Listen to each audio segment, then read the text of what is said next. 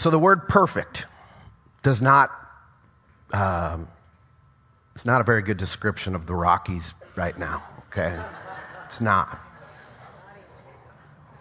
Whole other subject right there, but maybe before I die they will win a World Series though. So the word perfect means flawless and without fault. Flawless and without fault. We use the word perfect in phrases like, it was the perfect storm. That kind of sounds like an oxymoron to me. I don't want to be in some storm, right? But it's the perfect storm. Or it was the perfect game. Speaking of baseball, if a pitcher throws a perfect game, it means that no batter ever reached first base or was ever on base through a hit, through a walk, or through an error, or getting hit by a pitch. No one ever reached base. We say the perfect marriage, right? The perfect couple. He's the perfect guy. She's the perfect girl. It was the perfect date. They're the perfect team. How about this one? The perfect church. Yeah. Billy Graham said, if you ever find the perfect church, he said, don't go to it because you'll ruin it. That's the truth right there. There's no such thing. So, in this series that we kicked off last week, Whosoever, we're looking at, from Romans to Revelation, the letters of the New Testament, of what happened after the apostles went and preached the gospel to the known world. And we have these letters that Paul, the apostle, wrote about, at least 13 of that we know for sure. And then Peter wrote 2, John wrote 4, plus his gospel, and then Jesus' half-brothers, James and Jude, have letters that made it into the New Testament. And they were gathered together to help the church know how to walk with Jesus, to know what to believe and how to live out our faith. And so today we're going to look at one of Paul's letters to the church at Corinth, 1 Corinthians. Now, ironically, we have 1 and 2 Corinthians, but this is not Paul's first letter to the Corinthians. In 1 Corinthians 5:9, he says, in my previous letter. So obviously he had written to them. We don't have that document anywhere, but this is his actual second letter. Corinth is a city still today in Greece, modern-day Greece. And at the time that this letter was written, at the time Paul started a church, Corinth was very, very strategically located for commerce. You have in the northeast, you have Athens, Greece. And you had to go through Corinth to get to Sparta. And so Corinth was a city with lots of luxury, pleasure, wealthy. But man, it was a filthy, moral city. It was the Las Vegas Strip on steroids, truthfully. It was terrible. And they had temple worship to the sex goddess Aphrodite, and they had temple prostitutes, and that's how you worshiped, is you would go and, just this immorality that was there. It was a fast city. And in Acts chapter 18, Paul goes there, and he begins to preach the gospel like he did in all of his cities in the synagogues, because the Jews were dispersed, as we see in the Old Testament and in the Hebrew Scriptures, and many of the Jews decided to stay in those cities and not go back to Israel when most of Israel, went back after they were freed. And he says in his letter to them, he says, I came to you guys with fear and trembling. Well, it was just a tough place to go preach the gospel. Tough place to go and tell people, hey, this is not the kind of life that your Creator has for you. He knew that wouldn't be very welcomed. And in his letter, he's gotten word that there was some bad stuff going on in the church. He says there were divisions in the church, lack of unity. There were disorders of all kinds of immorality. A guy was sleeping with his stepmom. They were getting hammered at communion. Just all kinds of stuff that he was hearing about. And they had doctrinal questions. As you read through 1 Corinthians, after he gets through the divisions and the disorders, he begins to answer questions. 1 Corinthians 7, he says, now concerning what you asked about marriage. Chapter 8, now concerning food offered to idols. Chapter 12, now concerning spiritual gifts. Chapter 15, now concerning the resurrection. So he gives them answers to their doctrinal questions. But I believe in 1 Corinthians, as I was studying and praying this week, we get the answer to what is the church. Because that can be really confusing, especially for someone who doesn't have any church experience. Like, where do I go? Where do I start? Which church do I pick to go to? And I think the word church conjures up a lot of things for a lot of people that have had bad experiences with this thing called church. Let me read this to you. Chapter 1, 1 through 9. Paul, called as an apostle of Jesus Christ by the will of God, and Sosthenes, our brother, to the church of God which is at Corinth, to those who have been sanctified in Christ Jesus, saints by calling, with all who in every place call on the name of our Lord Jesus Christ, their Lord and ours. Grace to you and peace from God our Father and the Lord Jesus Christ. I thank my God always concerning you for the grace of God which was given you in Christ Jesus, that in everything you were enriched in him, in all speech and all knowledge, even as the testimony concerning Christ was confirmed in you, so that you are not lacking in any gift, awaiting eagerly the revelation of our Lord Jesus Christ, who will also confirm you to the end, blameless in the day of our Lord Jesus Christ. God is faithful, through whom you were called into fellowship with his Son, Jesus Christ our Lord. What's the church? What is the church? I'm going to give you a couple simple answers. First of all, the church is people, not a building or an institution. The church, look to your left, look to your right. Go ahead. Look to your left, look to your right. Turn around. You're looking at the church. That's the church. You didn't come to church today. You came to the church's building. You came to a church service. But you are the church. We are the church. We get caught up into those kind of phrases like, are you going to church? No, you're going to church service. You are the church. And I think we have to remind ourselves all the time of that. In verse 2, he said, to the church of God, which is at Corinth. To the church of God, which is at Corinth. When I think of church, I like to think of big C and little c. The big C church is every person who follows Jesus, past, present, and future, all over the world, is the church. That's the big C. We are, at Novation, we are connected to the big church. But a local church like Novation is what I call a little c. Or the folks next door, they're a little c. Harbor Church, whatever church you can think of, are all local expressions of the big church, of the big C. It's important that we remember that. When it says to the church at Corinth, what does that mean? Well, the word church in Greek is the word Ekklesia. And the word ek in Greek is to come forth or to be called out from. And lesia is assembly.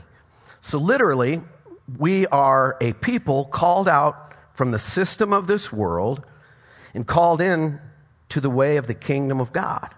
An assembly of called out ones. That's you. We're the Ekklesia of Jesus. We've been called out of selfishness and power and all the things that the world is hungry for. We've been called to pursue life in the kingdom. We're the Ekklesia of Jesus.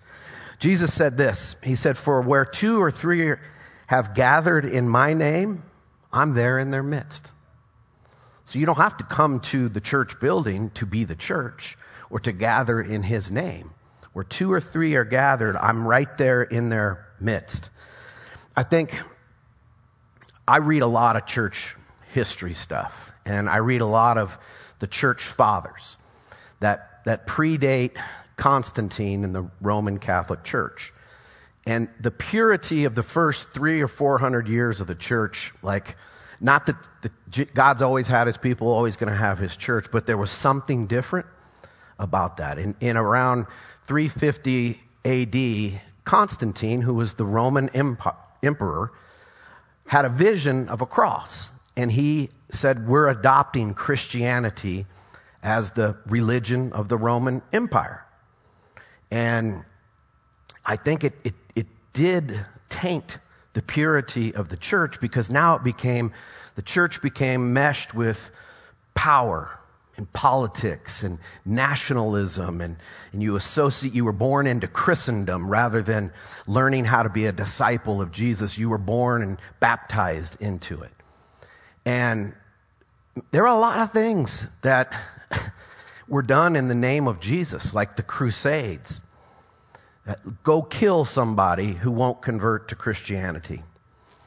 That doesn't sound like Jesus a whole lot to me, who said, love your enemies, do good to those. And yet, it got warped.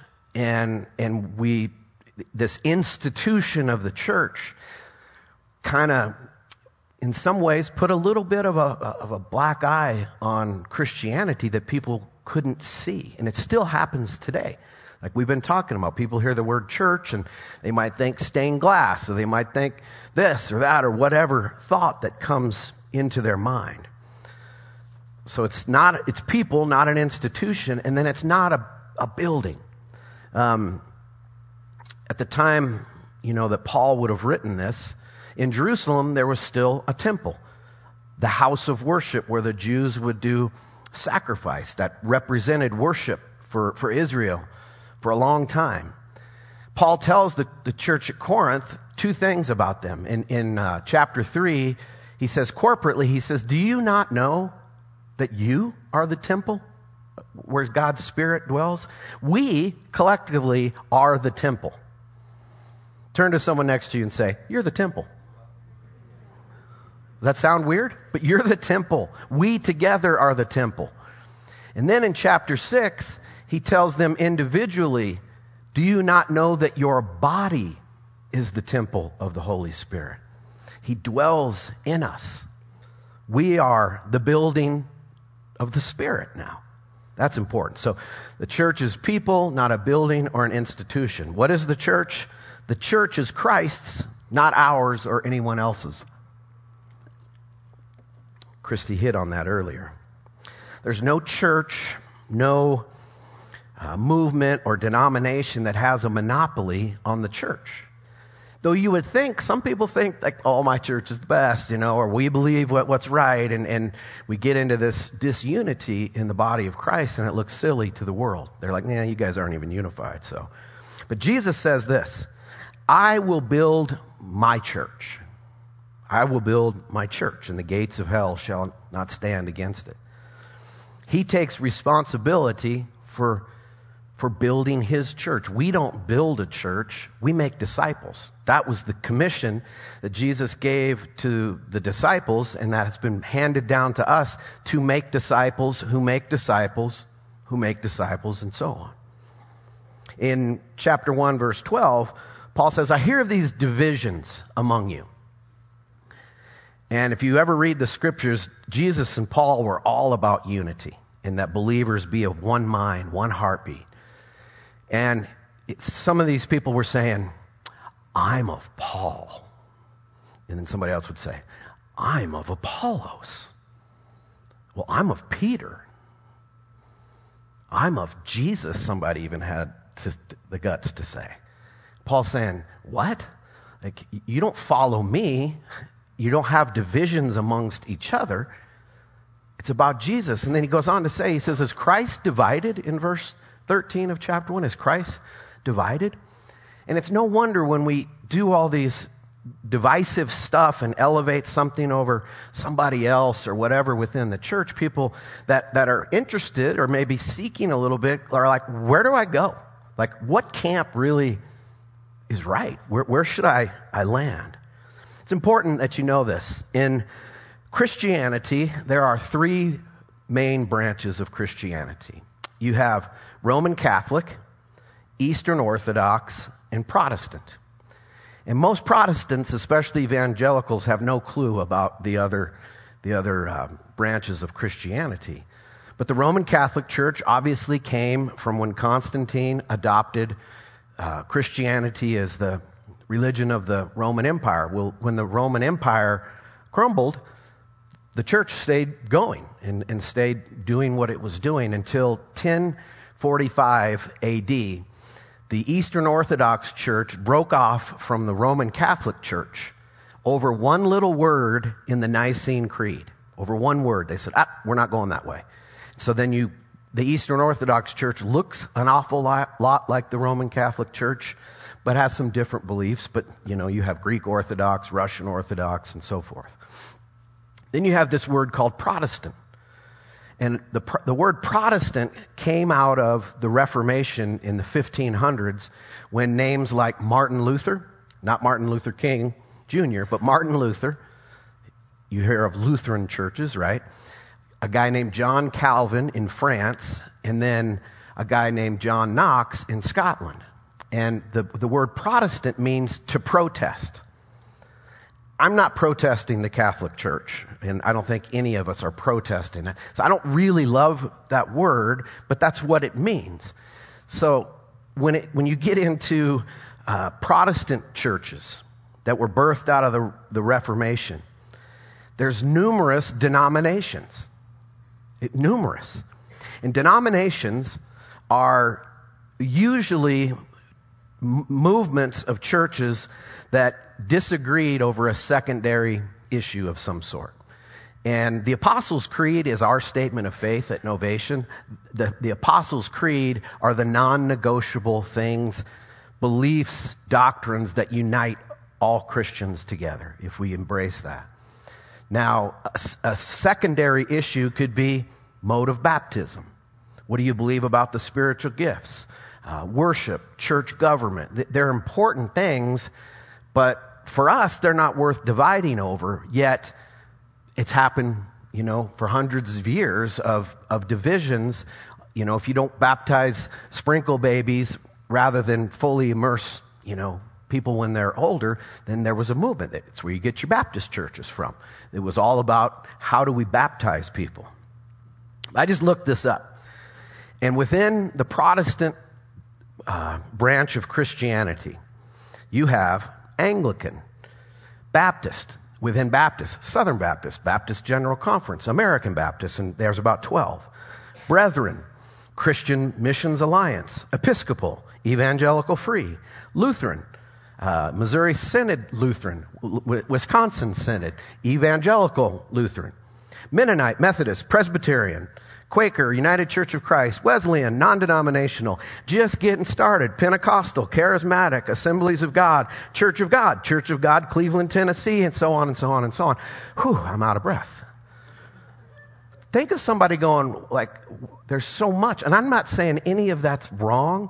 Please don't hear that. Could be pretty confusing for somebody to know, well, I just want to know this guy named Jesus. And I'm thankful we're non-denominational, because we can major on the majors in this part of who we are and know that we don't got it all figured out. We don't have the be-all, end-all. We say it all the time. We're an imperfect church following a perfect Savior. So what unites us is Jesus. It's apostolic teaching. It's the Apostles' Creed. There's no denomination or movement that has a handle on who's in or who's out.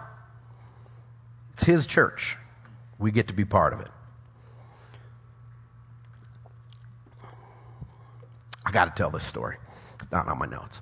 I have a pastor friend. I've told this story before, but he had the Jesus Revolution movie that some of you have seen. He grew up in that and became a Christian. And he lived in a commune. And he said they had a pastor named Pastor Lizelle. And Pastor Lizelle was a no-nonsense guy. He loved Jesus, but he was going to help you follow Jesus. And he said he'd be praying and he'd be like, don't look down. Jesus is up there, not down there. I need more amens, more hallelujahs. He was like coaching him how to pray. And he said one time there was a guest preacher, and the guest preacher, Pastor Lizelle, would be in like a chair back there, and the guy that was preaching started hammering on the church. And he was like, oh, the church doesn't this, and da-da-da. And he said he heard from the background, Pastor Lizelle was like, hey, Jesus loves the church, leave the church alone. And then he did it again. He goes, Jesus loves the church, leave the church alone. He did it one more time, and Pastor Lizelle got up and grabbed his mic and said, I'm going to have you sit down. Jesus loves the church, and we're not going to talk bad about his church. Turn in your hymnal to Jesus loves the church hymn or whatever. So I love that. I keep hearing that. Jesus loves the church, leave the church alone. He does. We're his bride, his family. He's our brother. I mean, we're connected to Jesus. All right, what is the church? The church is a portrait of his grace. A portrait of his grace. It's a portrait that Jesus has been painting for 2,000 years of grace. And I look around this room, there's grace. You guys are portraits. I'm a portrait of his amazing grace. The church is a hospital for broken people. It's a hospital for people that are broken and been beat up by life, whether self-inflicted or not. The church is that safe place where people can find grace and mercy and healing. Sadly, people don't always find that. And often when people blow it or get, do something wrong, the church is the last place they want to be because they think they're going to get judged or feel guilty. And it's sad that that's where people are at when we can come around each other. But the church is not only a hospital for broken people, the church is also a training ground to teach people how to live in the kingdom of God. So it's twofold. It's hospital and it's also training to live in the kingdom of God, to be in this world but not of the world. I'm going to read what he said again. He said, grace to you and peace from God our Father and the Lord Jesus Christ. I thank my God always concerning you for the grace of God which was given you in Christ Jesus, that in everything you were enriched in him, in all speech and all knowledge, even as a testimony concerning Christ was confirmed in you, so that you are not lacking in any gift, awaiting eagerly the revelation of our Lord Jesus Christ, who will also confirm you to the end, blameless in the day of our Lord Jesus Christ.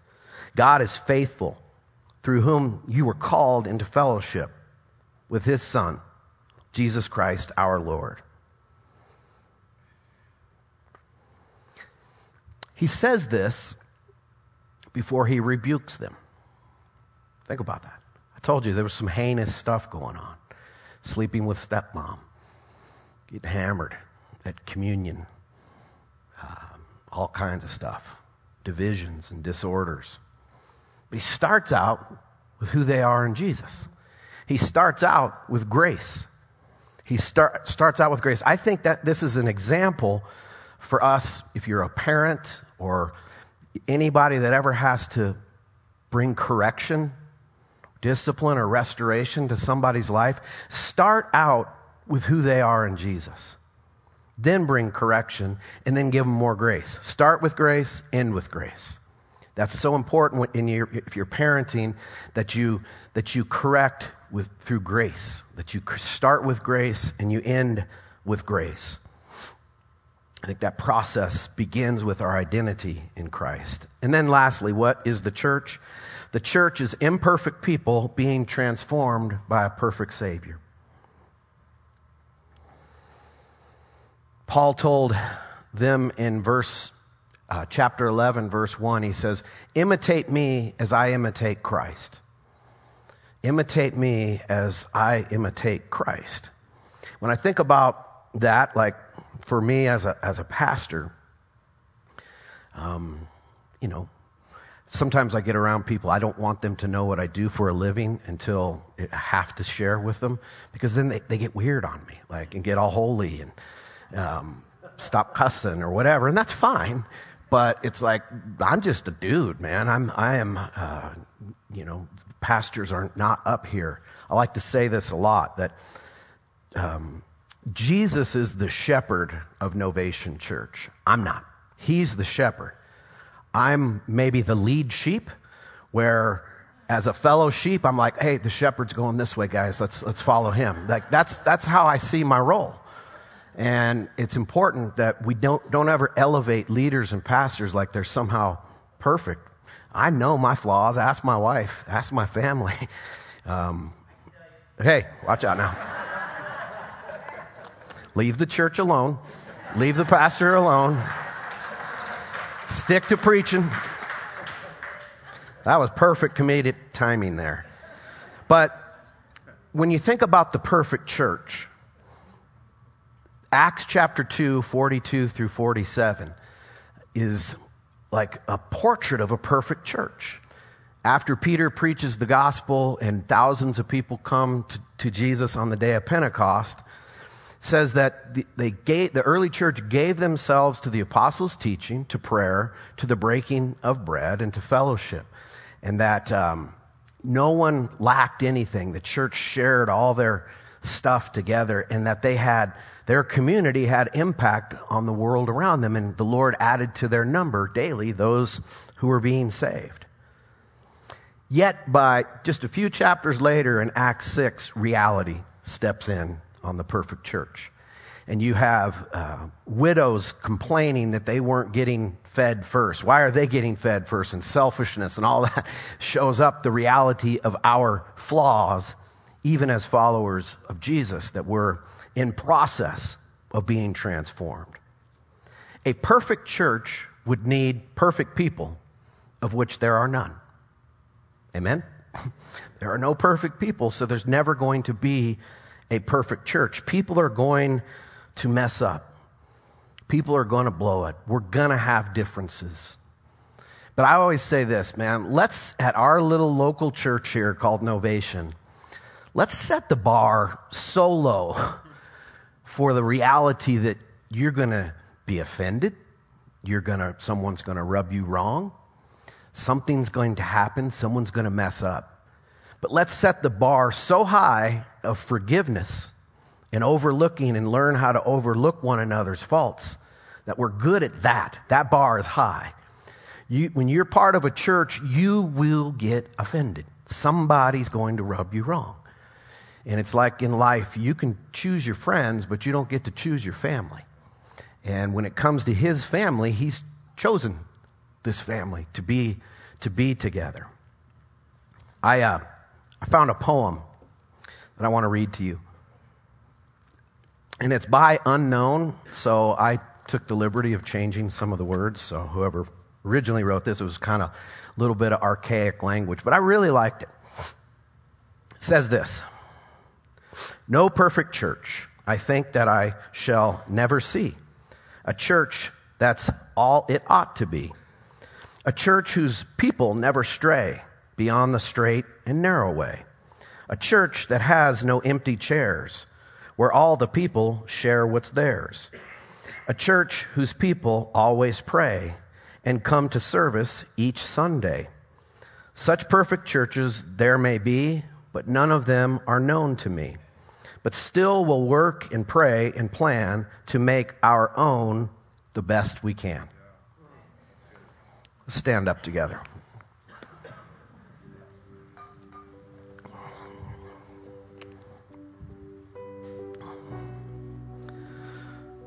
I love that Jesus takes responsibility for his church, because we're in good care. He's the great shepherd, and he loves you infinitely. Today, if you're struggling a little bit with identity, or maybe you've had a bad week, maybe you made bad choices, I don't know. He loves you. His grace is enough.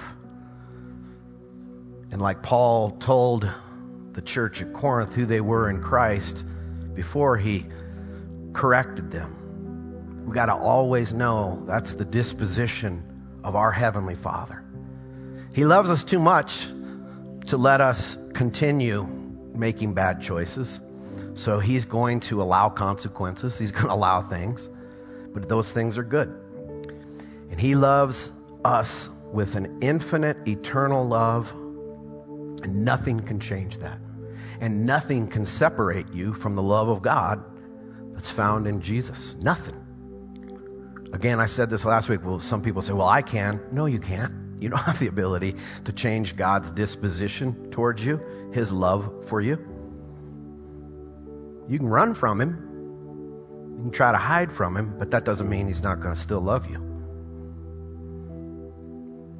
If you've never agreed with Jesus about who He is, that He's Lord, He's Savior, because we don't make Him Lord, we don't make Him Savior, we agree with Him, do that today.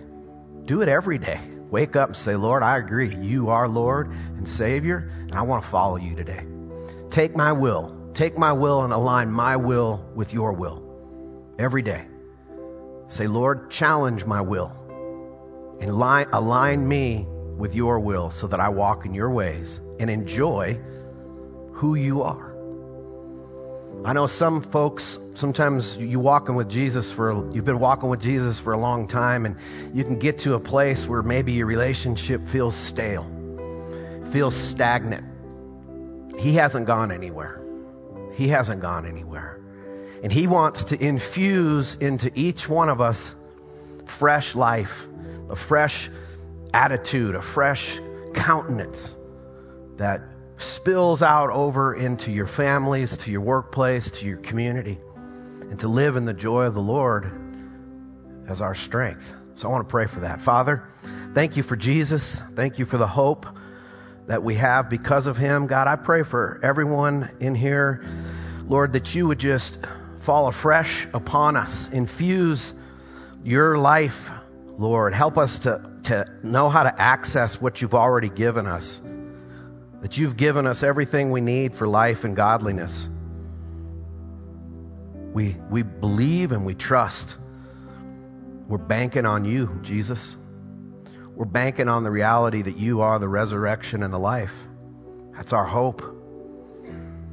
So, Lord, as we go from being together this morning, Lord, help us to walk out being the church. We've been with the church today. Now help us to go out and be the church in this world that is very confused and chaotic. Lord, we love You and honor You. In Jesus' name, amen.